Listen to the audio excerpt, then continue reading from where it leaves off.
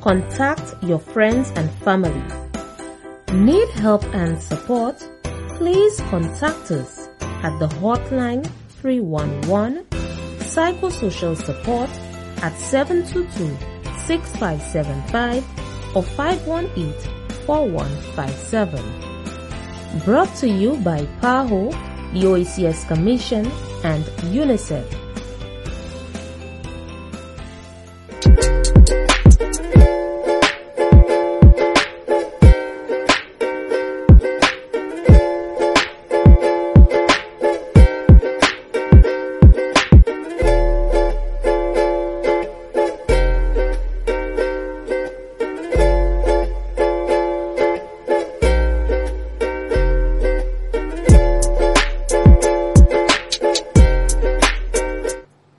Good morning and welcome to the show. It is June 25th, 2020, and it's a Thursday.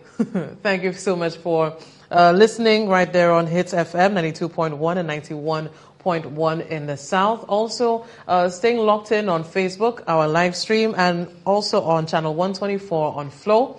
We're also on different social media platforms like Instagram, and we'll try to make a way, I think. The only thing we're missing is Twitter. And if we can get that on Twitter, I'll have my technicians look into that, see if we can do that as well. It's June 25th. You all got paid today? Public service workers, did you guys get paid? Did you get paid in full? I want to know exactly what's happening. So later on in this show, let me know your business. You can call me and let me know what exactly is going on. But as we go into the show, what I found very interesting is that we've had a lot of discussions on corruption and conflict of interest and these sort of things. And most recently, there was a report by Miguel Fevrier last Tuesday speaking of potential relationship between the Minister Guy Joseph and a preschool in his constituency. And since then, there has been some backlash, especially as the minister now has demanded an apology from MBC and, of course, from Miguel Fevrier. But I think because of that report, there are still so many issues that have yet to be addressed. People do have concerns, including the St. Lucia Labour Party, who have released some of their more pertinent questions, asking for some clarification on that. So if you can put that on the screen, I think it too is something that many of our journalists need to get to the bottom of as well. And they include questions like, what is the Honorable Guy Joseph's relationship, if any, with First Step Preschool and Daycare? Now, the real issue there in that report was that the workers, the teachers at that preschool were being paid, I think, $800, but they are saying that there was a 10% deduction for whatever reason, for what they were told was NIC contributions going in there. And then when they did their own investigations, they realized that the 10% deductions didn't go to NIC, so they're not even eligible for the assistance from the NIC that we know is ongoing as we speak. So again, it's still very shady exactly what is going on. But if we can put those questions back on the screen. Number 2, it continues. What is the relationship, if any, of the Honorable Guy Joseph's political attaché to the First Step Preschool and Daycare? 3, did Honorable Guy Joseph or any of his representatives ever pay the salaries of the alleged employees of the institution? Number 4, if so, is the Honorable Guy Joseph or any of his representatives responsible for the alleged deductions to be made payable as contributions to the National Insurance Corporation for the institution's employees? Number 5, it continues, if so, was there a deduction of 10% of alleged salaries when it should have been 5% payable as contributions to the National Insurance Corporation? Number 6, after the media report was made public, did Honorable Guy Joseph or any of his representatives pay an alleged $500 or any sum of money to the institution's employees? And it continues until number 10, is the Honorable Guy Joseph aware that there are legal repercussions if the allegations brought against him are accurate?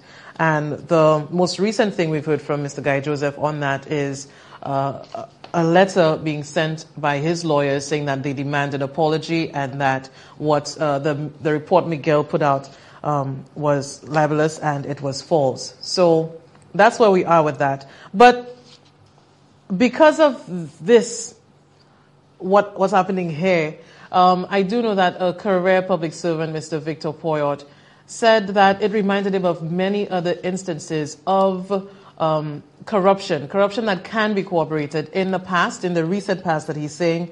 And he calls it political fronting, where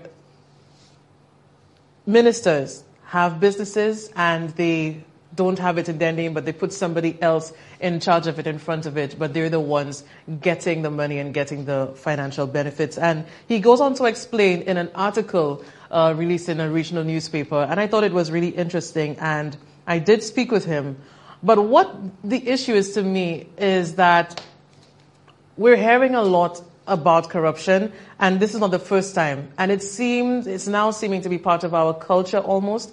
But what's worse is that a lot of politicians now, they're saying, we'll do an audit or we'll do an investigation and you will see the results of this investigation. And in the end, nothing ever happens, which leads people really to an apathy about the whole thing. We think, tout policies here say, mem bagay, yo tout say mem, sort of thing. So what I've really wanted to see is some accountability, some repercussions for the things that we know are going on. And maybe it's for lack of real evidence that nothing has happened, but it's something that I think we really need to address in this country, corruption. I would like to see a corrupt politician behind bars. I would like to see a corrupt politician handcuffed and walking and doing the walk of shame to court. I would like to see that sort of justice. But before we get into that, let's listen to Mr. Poyot as he speaks about political fronting. On Tuesday, 26 June, I listened to an NBC News report presented by Miguel Favre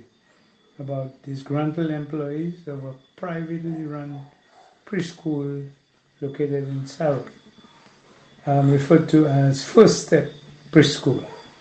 The details of the report had a familiar ring to it. And I thought to myself, this is another case of ministerial corruption. I decided to present this article, Political Fronting, the practice of government ministers using private citizens, usually relatives, close friends, to operate phony businesses, usually unregistered, on their behalf. I decided to do this because I had a personal experience a few years ago, in fact about 3 years ago, that involved a government minister and someone who was fronting on behalf of the minister. The case involved my colleague and I, as owners of the Institute for Training, Management and Consultancy Services, better known as Intramax. We leased a building to an individual who operated the Caribbean Hospitality and Training Institute, CHTTI. We assisted the young man to establish a building located near the Cultural Center, National Cultural Center. And a few weeks after he started operating, I was listening to the talk show host, popular talk show host, I should say. And he displayed the signature of a number of individuals and alleged that CHTTI was owned by an associate of a government minister. What struck me is that up to today, the minister in question is yet to refute the allegation made by the talk show host, and we were left with a number of issues to deal with. One, we thought we were assisting a young man to start business, but in fact he was actually doing what I call political fronting. He ended up spending a little over 6 months. We didn't get our rental revenue. At the end of the day, he ended up also not paying electricity, not paying water to the electricity company and WASCO. And so there were a number of issues involved. First of all, as a result of the individual's behavior, we accumulated unwanted debt. We were forced to incur additional expenses. In fact, if we had to deal with the matter in terms of going to court, there would have been additional expenses for us, bearing in mind that we had to address some of the expenses in order to get our business going. So that Intramax incurred a lot of costs. Now, you would ask, shouldn't we have taken the matter to court? But there is an additional expense, which means we have to engage an attorney and go through the long-winded process of getting redress. In the meantime, the minister is accumulating wealth on the side, outside of his work as a minister. But the minister is well protected, because if the fraudulent activity is discovered, then he or she can simply say, well, I don't know anything about it. The way in which the transactions were carried out, we were dealing with one individual, at least we assumed the individual was the owner of the business, but by the time we found this out, it meant that we could not deal with anybody else, since he was the one we were interfacing with. The point, though, is that the minister receives taxable income, but can conceal it because he's not known to own the business. The individual who is fronting at the end of the day is actually happy to be employed or to be engaged in the activity and may not even be aware that it is a fraudulent activity. This is the individual who takes all the risk and, in fact, bears the blame if things go wrong. As in this case, things have gone wrong. So the minister is shielded, and the minister, while the minister is shielded, the individual has to answer all the questions, legal or otherwise. Now, that was Mr. Poyot there speaking of political fronting. He wrote that article in the Caribbean News Global, so you could have a look at it as well. The heading is Political Fronting, a Cesspool of Ministerial Corruption. And what I found really interesting is the way he ended that article. And it says, quote, In the last 4 years, St. Lucia has seen a significant increase in allegations of ministerial corruption, to the extent that political fronting now appears to be an endemic among the current crop of government ministers. There seems to be a blatant disregard for the opinion of citizens regarding the lack of transparency in the granting of contracts and the number of direct awards issued to a single preferred contractor. So, and this is somebody who's been there, who knows what it is and who knows exactly how the protocol should be and exactly the change that we're seeing, especially in recent times. What I did also find was that in the Caribbean too, it's not just a St. Lucian thing. I think it's a regional thing as well, even though it's way more concentrated here to me. But with CLICO, and what's happening there, at least something is happening in the Caribbean where the former head is being brought to justice or brought to court, and of course innocent until proven guilty. But he was just put on bail for what happened with CLICO and it collapsing in 2009 and people losing millions of dollars. So we'll have a report on that just for us to see what exactly justice is supposed to look like and just how exactly allegations and real accusations of these white-collar crimes are supposed to be dealt with. The 75-year-old former insurance boss is facing 4 charges. He's accused of stealing 3.3 million Barbados dollars belonging to Clico International Life Insurance Limited between December 1st, 2008 and April 27th, 2009. He's also accused of conspiring with other people to defraud Clico of the same amount of money by inducing the insurance company to pay the money to Thompson and Associates. Paris of number 8 Darrell's Heights St. Michael is also charged for failing to submit tax returns on his income for the year ending March 31st, 2010. The 4th charge is that he engaged in money laundering, where he concealed $3.3 million, which were the proceeds of crime, sometime between December 1st, 2008 and April 27th, 2009. Paris was not required to plead to the indictable charges when he appeared before Magistrate Christy Cuffy Sargent at the District A Criminal Court. He was granted bail with 2 sureties, and as part of the bail conditions, the former insurance executive was ordered to surrender his travel documents and report to the Glebe Police Station every Monday and Friday before noon with valid identification. He returns to court on November 19th. He's represented by Queen's Counsels Hal Gollop, Michael Yearwood, and Michael Lashley, as well as attorney Neil Marshall.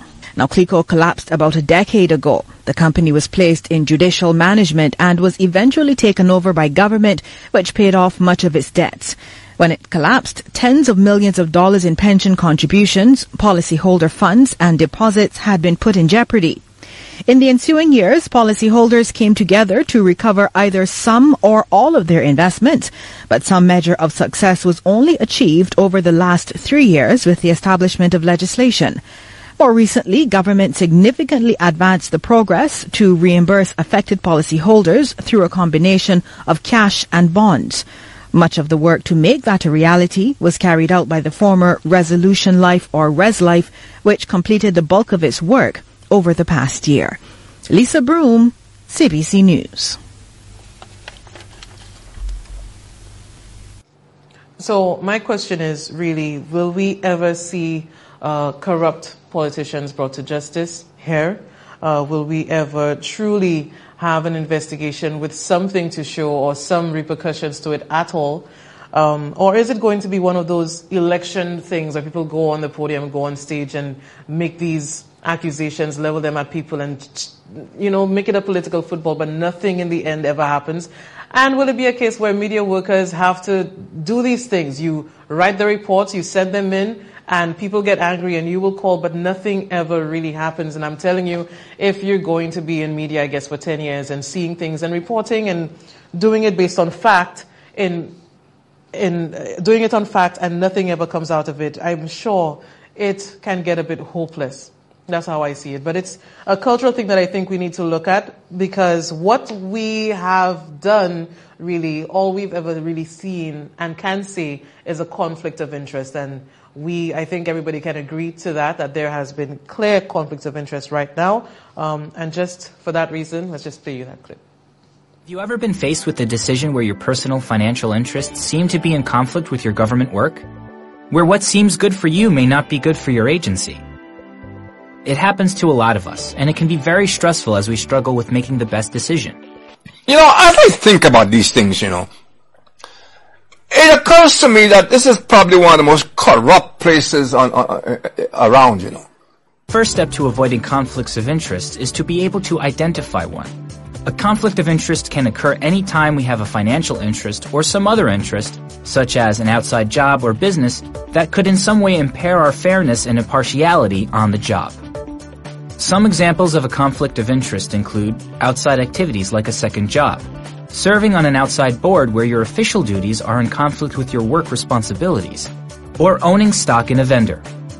Also, accepting a valuable gift, such as the concert tickets, from a vendor that does business with the government can create real conflicts of interest.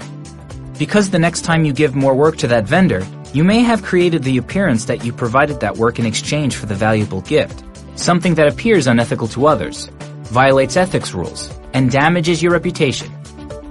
Also, since you feel obligated to the vendor, you may not make the best decision for the government. So by now, you should have the information you need to identify a conflict.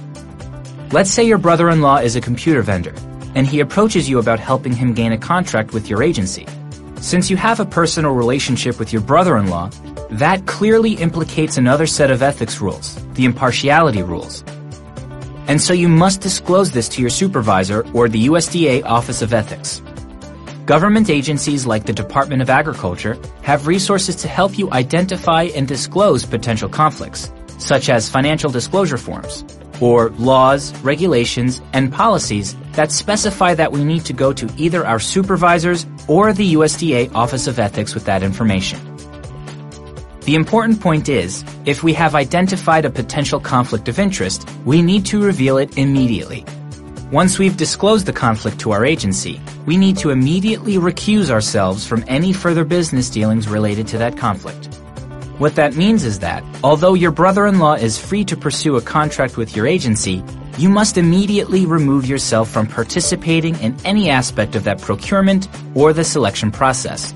You can't have any part in recommending or deciding whether to give your brother-in-law the work or in writing his contract. In summary, avoiding conflicts of interest means that you need to identify the conflict, you need to immediately disclose the conflict, and you need to immediately recuse yourself from any possible business dealings related to that conflict.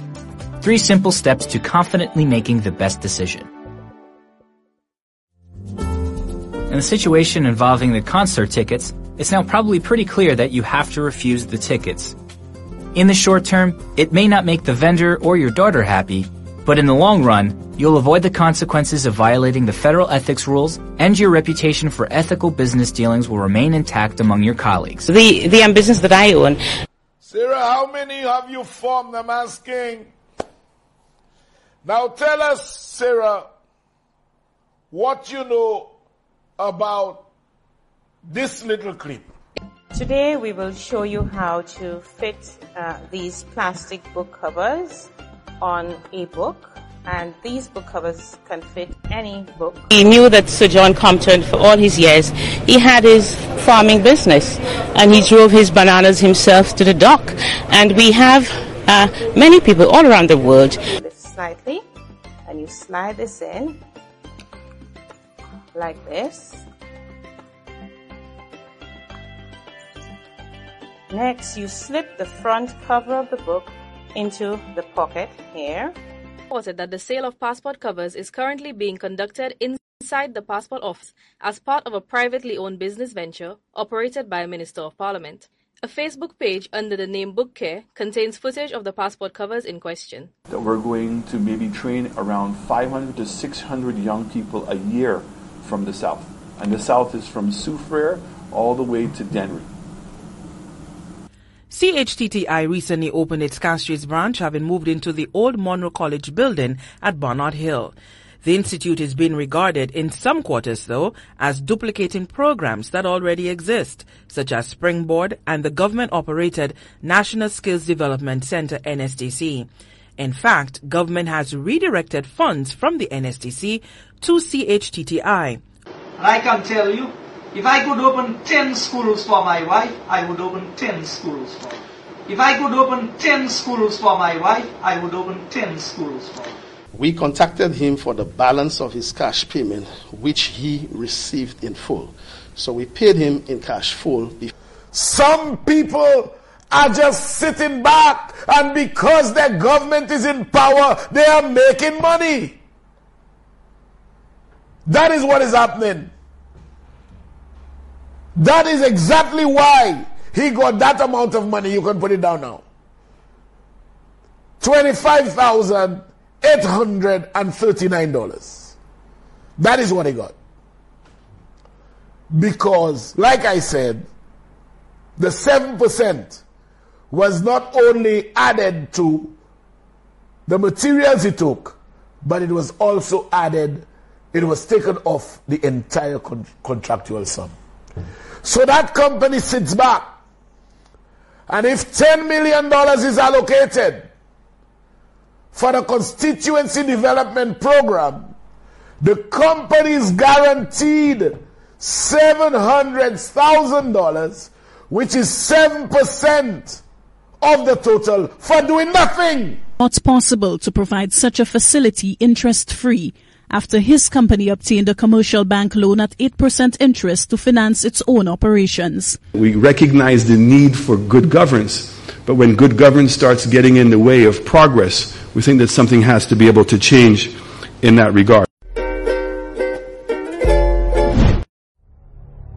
Cette lisi ka registre ve min corona ek I ka fe mouvement ek an chay vites tan chaque kanef ka kouye pour viligence publique la fe wolo parler en place publique kon bolame base ti boutique changer distance sociale 6 pieds hot yon a lot I ka travay tan si ou senti ko pa cordial quarantine ko partwe contact epi lot en ka ou te toape exposé se an ekouye 311 ou ben n'importe clinique yo pou yo le pays a dimi a clé ça vle di les supermarket pharmacie epi ATM yo accessible avant c'était souhait pays a clé en plein ça vle di tout bagay fermé à 24 heures servi protocole comme sorti par bureau indication santé nous tout ensemble ça sauver vers min corona si nous tout servi jidla à toutes les together let us win this war say to shall be a soldier together we can beat this corona. In an effort to ensure patient and first responder safety, the St. Lucia Fire Service has reviewed its patient transfer procedures, especially for patients with respiratory distress. Face masks will be provided. At no time during transportation should the face mask be removed. Please be patient and cooperative during this time to ensure you receive the best possible care while keeping our first responders safe.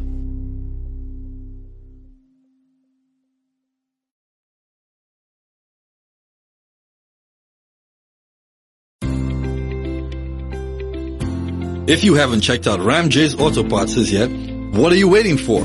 We stock a wide assortment of older and newer model popular car and SUV parts. Suzuki, Toyota, Mitsubishi, Honda, Nissan, Mini Cooper, and lots more. That's not all. Ram J's also stocks truck and heavy equipment parts. And if that won't help you, we also do heavy equipment rental to keep your downtime at a minimal. Ram J's Auto Parts is located Masad Industrial Zone, Grocery. Contact us 450-0495 or 716-1400 or email ramj35@hotmail.com.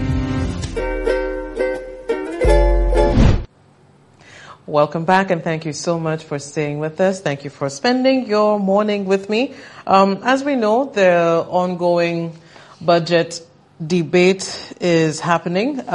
It started yesterday, and it's continuing today.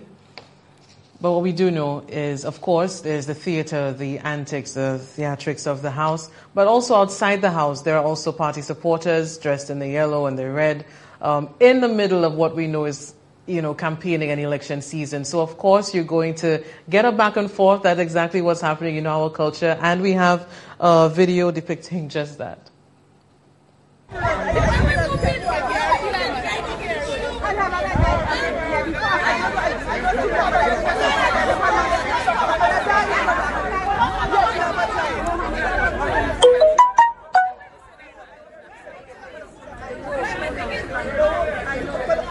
Look, the Flabo supporters quarreling outside of Parliament.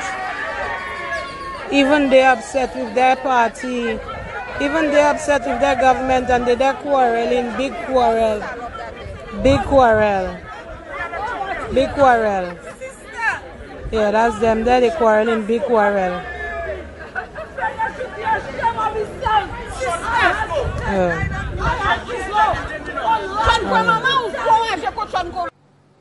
And that was yesterday. So today I know there's probably even more stuff like that going on. And we know that a lot of people are incensed about a lot of things, including what people are describing as a really great increase in the prices of goods and supplies at Massey and other stores. And especially with what's happening where people need assistance with employment, with their finances, and now to have to deal with and contend with the increase in prices for things that they really do need. I think that Massey and the leaders there heard the calls of that and heard people being frustrated and saying that, because I've seen so many different posts on social media, people who came on television to say these things, to really express themselves about that. And it just goes to show that we really do need to focus on food security in the region and on the island, and also really look into not importing as much as we do, because for me the figures I'm getting is that it's $8 to $10 billion in the projected food import bill, which is way too high, especially now. And we know that in the US they're also still struggling, the supply and demand chain, and it's trickling down to us. So we have a report where it's showing that Massey and the people there are saying that it's not their fault, they're only dealing with what's happening globally, and they're reacting to it as well. Massey Stores St. Lucia says it remains fully committed to serving the general public during the strain brought on by COVID-19. The last few weeks have proven difficult for the establishment amid harsh criticism over a notable rise in the prices of items in the throes of the COVID-19 pandemic. Managing Director of Massey Stores St. Lucia, Martin Dorville, in a statement issued Wednesday, responded to the dissatisfaction of price increases. I think this is a cry from our people. People react in different ways. People are silent and unbothered. Some of them are silent and they go through the struggle. Some customers are very aggressive and lash out. Some persons ask questions and some persons offer advice. And we have gotten all of that. And we appreciate the feedback in all forms. What I will always do is ask that you judge us fairly, because we have really shown you who we are and that we are ready to serve. Dorville sought to provide an explanation for the high prices imposed on the general public. The prices that we are currently facing, the price increases that we are currently facing, are driven by two main factors. One, which is probably rather obvious and direct, are supplier price increases. And supplier price increases, as you can well appreciate, we are price takers, and while we negotiate hard, our leverage is limited. That notwithstanding, we work very closely with suppliers to suppress prices as much as we can. But those prices are driven in a big way by the level of unprecedented demand that we have had over the last few months. Additionally, Dorville says production capacity has been severely disrupted by COVID-19. He says this has created an imbalance in the supply and demand chain. Moreover, Dorville says under the Article 164 trade regime, impetus is being given to local products. There are other factors impacting local manufacturer prices apart from Article 164. The price of the raw materials would have increased, as was the case with one or two of our suppliers. So it is very important for me to make it clear that there might have been some price increases across local items, and that is the purview of the local manufacturer. But the price advantage of our local manufactured items are sufficient that I think as customers and as St. Lucians, we need to pay closer attention so that we can provide support in that regard, while continuing to manage the price of our food basket. Dorville reiterated that Massey Stores St. Lucia is not engaged in any form of price gouging or unfair trade practices. Massey Stores, through a press release, reveals it has incurred significant increases in operational costs, which has not been factored into product pricing. Dorville emphasized the company's promise to maintain an adequate supply of food to customers at fair market prices. Solange Alfred, HTS News Force. Now, that's the most recent explanation that we've gotten from Mr. Dorville, explaining to us why there is an increase. But for me, the Commerce Minister, Mr. Bradley Felix, he did mention legislation relating to price gouging. He didn't say when or how it would be there or implemented, but he did mention it in passing. So again, we're looking to see how and what we're going to do as a country with relation to our food security, with relation to producing locally, what we're going to do with our farmers and to reduce our import bill. Things that we already had to discuss, but now we're seeing in real time how it can affect all of us. And we heard some people in Vieux Fort, vendors, and some farmers too, in of Vox, where people explained how they were feeling in Vieux Fort, just also mentioning that it's a very difficult time, especially to be a vendor. Well, what I want to see addressed is that we need a proper market. Homeless young men, they have to be out from the street. Some of them not good in their head, some of them have odd smell, some of them, it's just a mess. I just want government or families to take care of the homeless men. There are many things I want to see improve, but I'm not from Vieux Fort actually, but I come and sell in Vieux Fort every day. But for us to improve, the first place we must start is with Chasney. We have to step down, resign, and allow somebody else to run the country. St. Jude's, they have to pick up St. Jude and make it pick the hospital, because the stadium we have there is not a hospital, machine up already, so they have to do something with St. Jude's. Gouvernement français, all right. Les mouna passe à travail. Yo ka ba maman l'argent, yo ka ba c'est ti maman l'argent. Mais ici à quoi moi on est 100 years yo pas about 25 cents. C'est pour la anglais a pas ka au petit pays. Un petit monde qui allait faire chez bien homme, il même pas même connaître papa. C'était malaka souffert, yo faim, yo soif. Chaque yish madame la a cherché. Chaque pays a cherché un yish. Des fois ni 4 5 et qui va ça faire c'est du moment là. C'est ici pas ni pièce gouvernement. C'est toi casse-toi tout seul, mais bon God provide.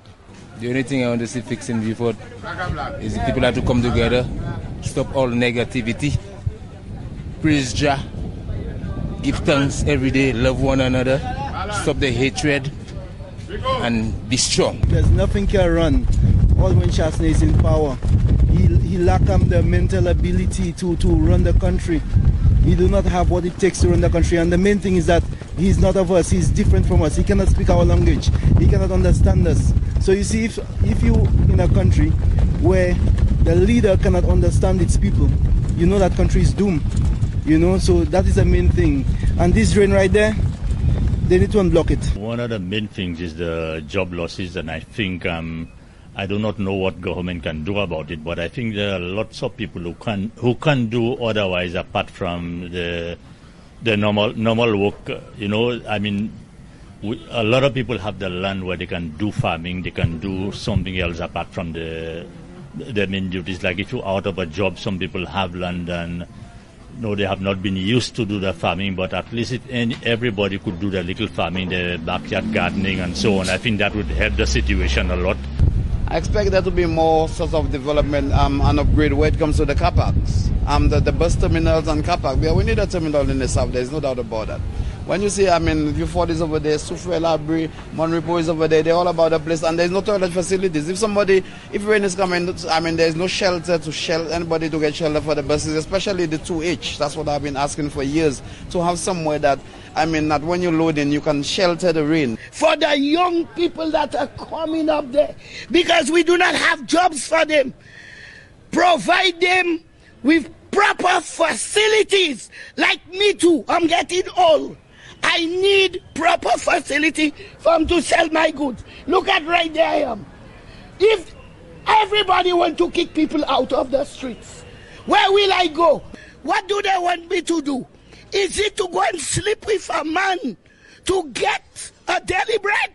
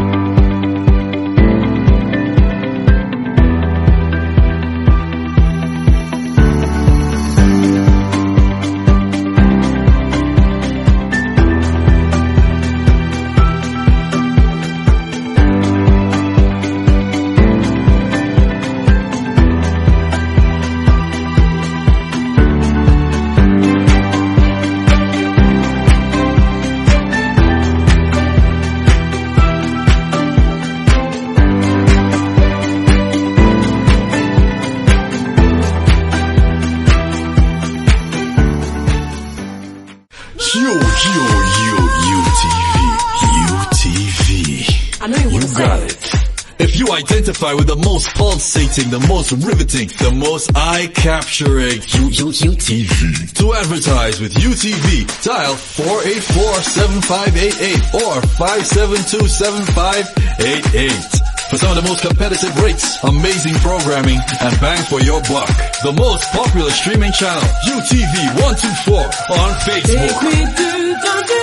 Get it now. Check us out on Instagram, UTV 124. Email us utvslu@gmail.com. UTV. It's not just for me. It's definitely TV for you.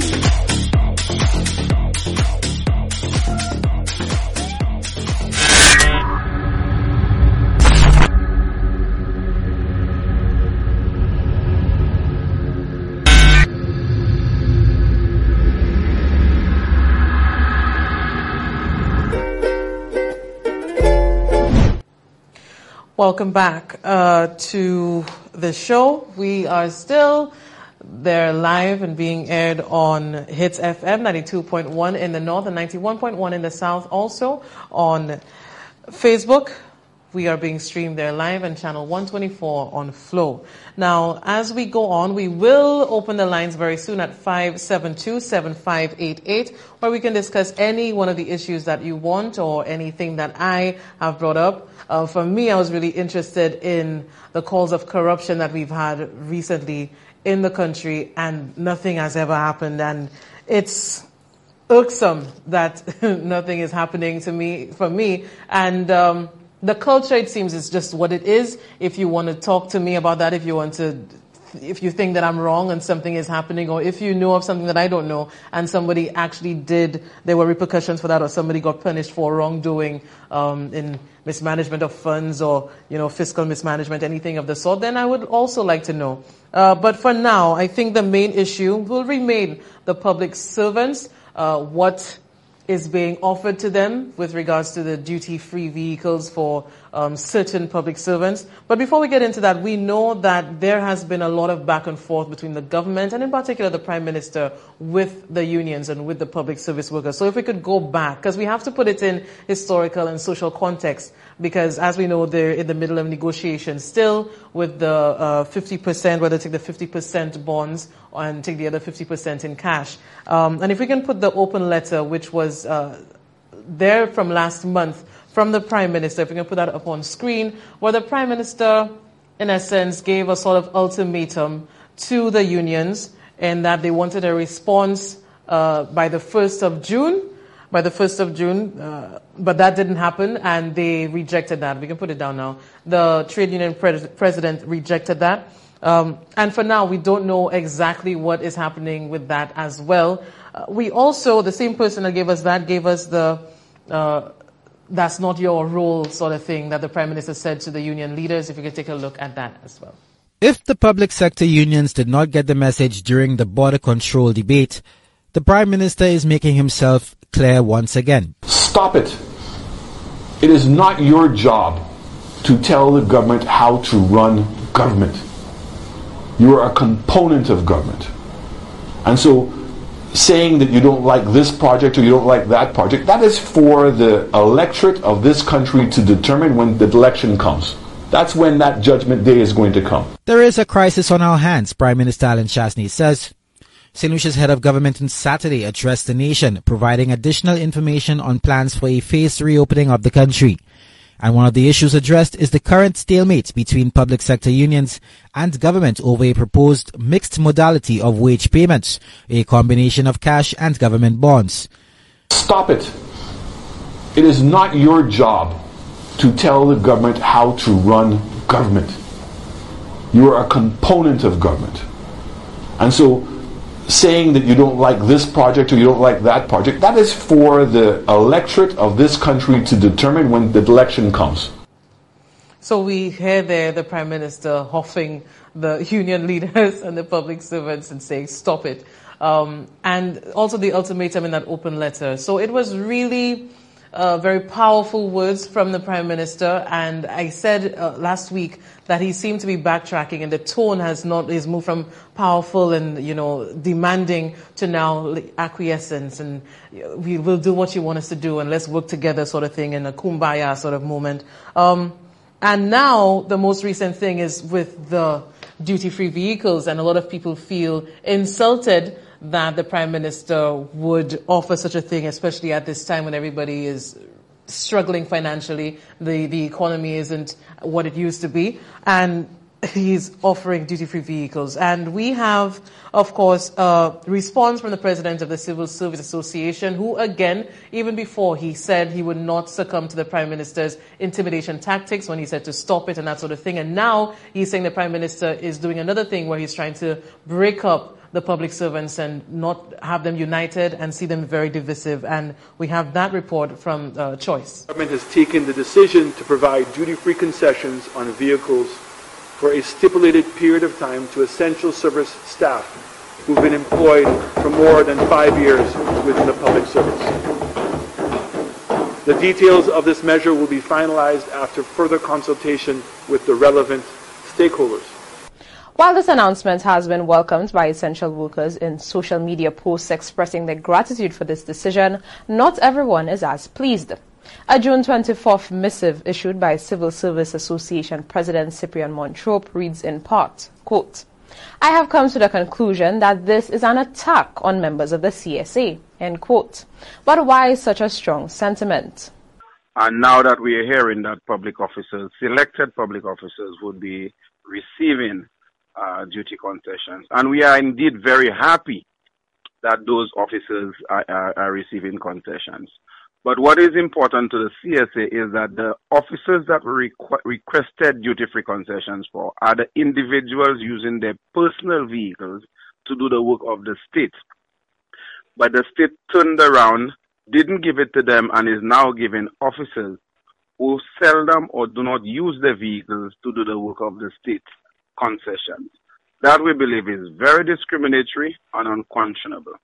The letter also states that the decision to provide these concessions is, quote, an attempt to undermine the solidarity of public service workers and their representative unions, end quote. We have, over the years, observed the operations of employers. When unions stand together, they are stronger. And whenever you begin to give one union something more than you'd want to give another union, we in that fraternity view that as a means of undermining, creating a divide and rule environment. It has been tried during the salary negotiations, and again it is being tried through the concessions. And so we have to be of the firm belief that that is an intention to create a divide and rule, because of the discriminatory way that the government chose to give the duty concession. Montrope has appealed to the government to do the right thing, citing the Prime Minister's recent proclamation of the importance of public service workers. The right thing is to provide the request of the CSA, that we have made a request for our traveling officers, who, by the way, have a contract with the government to use their vehicles to do the work of the state. And we are saying to the government that concessions should have been granted to them. That is the right thing to do, to give the individuals who are using their personal vehicles to do the work of the state the concessions. Just like the government found it fitting to give persons who do not use their vehicles to do the work of the state, we are asking that the government give to the traveling officers that benefit. Montrope says that he believes it is disingenuous to use COVID-19 as a justification for this decision. He says that public service workers like veterinary officers and extension officers have also worked throughout the lockdown. All ministries were open. All of these employees were working during COVID-19, putting their lives at risk during that time. Was any consideration given to them? The answer is no. That is why we are saying it's discriminatory and ingenuous to use COVID-19 as any means of providing benefits in the manner in which is provided today. The CSA president explained that they have been requesting duty-free concessions on vehicles for over 15 years through successive administrations. According to him, the CSA will not stop advocating for this request. For Choice News Now, Nelsia. And with that, we will open the lines at 572-7588. We could speak about what's happening within the show, or you can talk about anything that you want to. There are a lot of things going on, so I would love to hear your experiences, your thoughts on so many different issues. Yesterday, I still remember being called Lucia. I had people calling me Lucia all yesterday, so Gaspar, thank you for that. So again, I'm looking forward to the calls.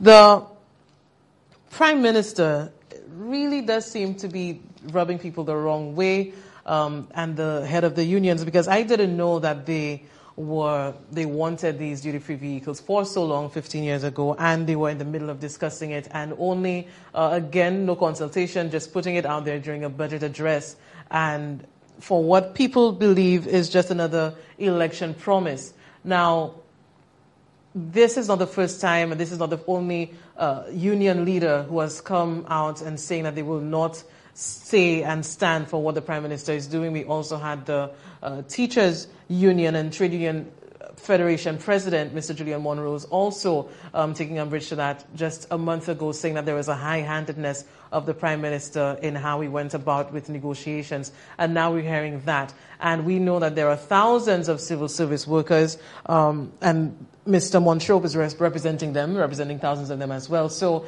when he is saying that it's unfair and it's discriminatory, so, you know, a lot of people are thinking and feeling that too. So I don't know whether it's Cambridge Analytica that gave you that advice, Mr. PM, but it does seem to be working. And many people have said, and these are their exact words, wheel and come again. So maybe that's not the way to get them. You have to probably try something else. But that was done. The Prime Minister made that announcement yesterday, but hours before that announcement, when he spoke during the budget address, he also gave a speech for World Public Servants Day, and that was yesterday as well, and he had this to say. An effective public officer is one who goes above and beyond the call of duty to serve the interest of the greater good. We recognize that your efforts are always scrutinized and often criticized. Criticism that is not always warranted or justified, but also provides opportunities for reflection about your goals to determine what can be done to create better public value for the citizens. We've just recently witnessed in real time, and indeed we are all still witnessing it, the value of public service, as together as a nation, we fight the onslaught of the coronavirus. It is mainly public service personnel who've been in the forefront of this battle to keep our country and people safe. The results we've achieved are clear indication that you've all done a truly remarkable job and deserve the highest commendation from the rest of us. COVID-19 has actually taken us all into uncharted territory, which required everyone working together to achieve the desired results. In so doing, everyone was called on to play his or her part. Public officers were called on to make significant sacrifices in the line of duty, to care for the sick, to enforce law and order, to ensure the machinery of government continued to operate despite a drastic scaling down of activities, including a curfew. To our frontliners, police, firemen, correctional officers, customs officers, nurses, doctors, emergency and essential service workers, I say again a heartfelt thank you. And what I think too is that we must be careful not to create more division and a competition of sorts as to who is more essential than the other. Because a lot of public servants, workers, they were there, they were working in offices. Some of them were told to stay home. Some of them had to stay home because that were the protocols at the time.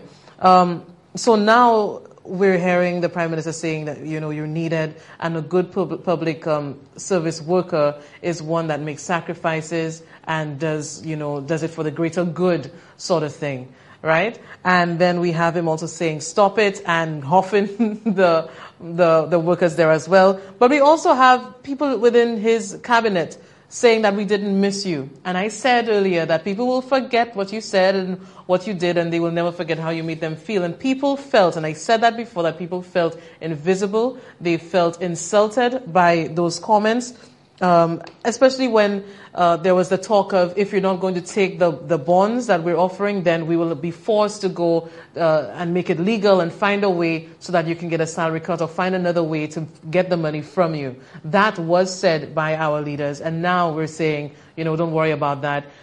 We can give you duty-free vehicles. So again, it's just staying to one thought at a time. If the government can at least have a coherent thought on such matters. But I think it's also important that we hear what the Economic Growth Minister said about public servants on just about a few months ago. I think that's a problem that needs to be taken head on. My position, and I'm not afraid to declare my position on it, I don't think you sacrifice good workers for the sake of workers who do not produce. And as we speak, since the COVID situation started, there have people in my ministry who have never reported to work one day. And yet still, I challenge anybody to show me that the productivity of the ministry is any less than it should be when you have all the workers. So clearly, if there's one thing that COVID has proved, is that the public service can operate with a lot less staff than we have presently and still be as efficient and productive as when you have the full staff complement. And Minister Joseph, just to cut you for 2 seconds there, I'm receiving a barrage of messages here from people who say, I agree 100%. Somebody else here said, excellent statement by Minister Joseph, just to let you know that. But there's a barrage of messages there agreeing with exactly what you said. So, and we had a discussion today, and we were reviewing the situation.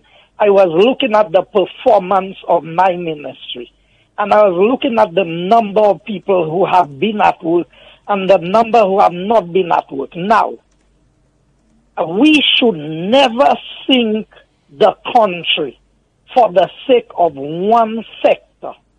And that is my position, and my cabinet colleagues are fully aware. You do not run the country into the precipice just to please some unions and some workers who have not reported to work at all, who have made no contribution for the last month. And we don't blame them for not being there. We know it's because of the COVID situation, but the reality is we don't even miss them because you're not even aware that they're not there because the work is still being done. Yes, some people are bearing more strain. So here's the reality of what Rick was saying. And Rick and I have had these discussions before. The reality is that you need a more lean public service. Now, what are the options available to us? The unions refuse to guide their members to take the deferred payment.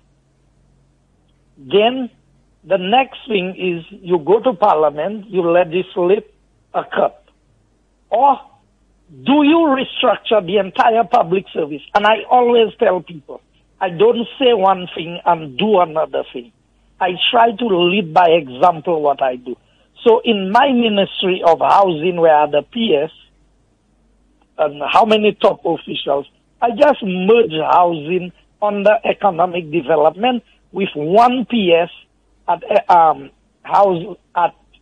economic development for both houses, and then you have a DPS in the other section. So immediately you have cut out the need for somebody at the top there, which brings savings. They continue to have people on the books for more than 10 years who've been on suspension, still getting a government salary every month. Some of them are overseas, some of them are working other places because of the inefficiencies of the Public Service Commission in bringing closure to some of these issues. These people continue to draw down on government resources that are not available.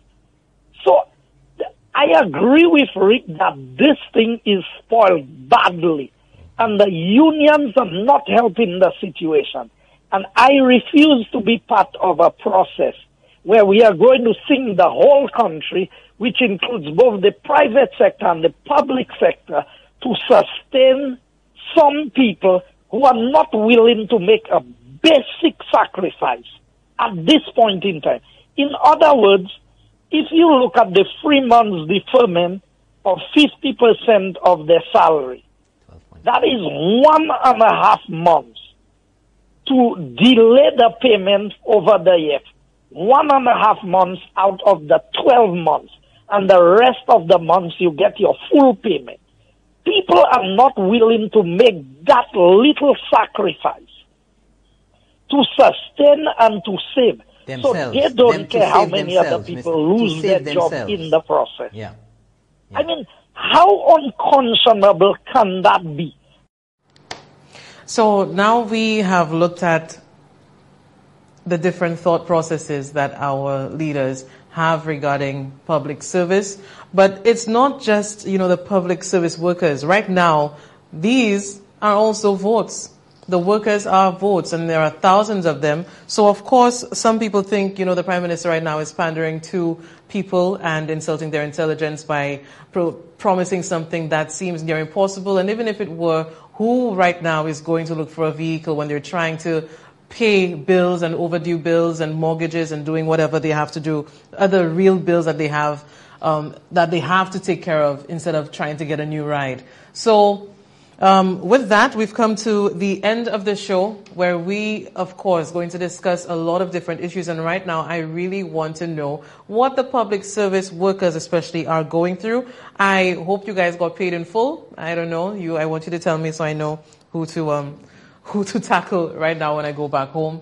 My father's a fire officer. By the way, shout out to the fire officers in Vieux Fort. I know you guys are locked in. Thank you so much for watching. And with that, we come to the end of our show. I appreciate you guys staying in and staying locked in, discussing so many of the different issues that we have going on. And we'll do that again tomorrow. So with that, I thank you for staying locked in on Hits FM 92.1 and 91.1, also on Facebook, on channel 124, and on Instagram. And later on, we'll also be on Twitter, I'm Herring. And with that, have a great afternoon. Whether they thought the PM's apology was genuine or crocodile tears. Well, it wasn't genuine. Il fait fois bon par assassiné. Pourtant assassiné là qui fait il a fait. Belle personne. So, Kai pardonné? Mais oui. Elle pardonne contre quoi?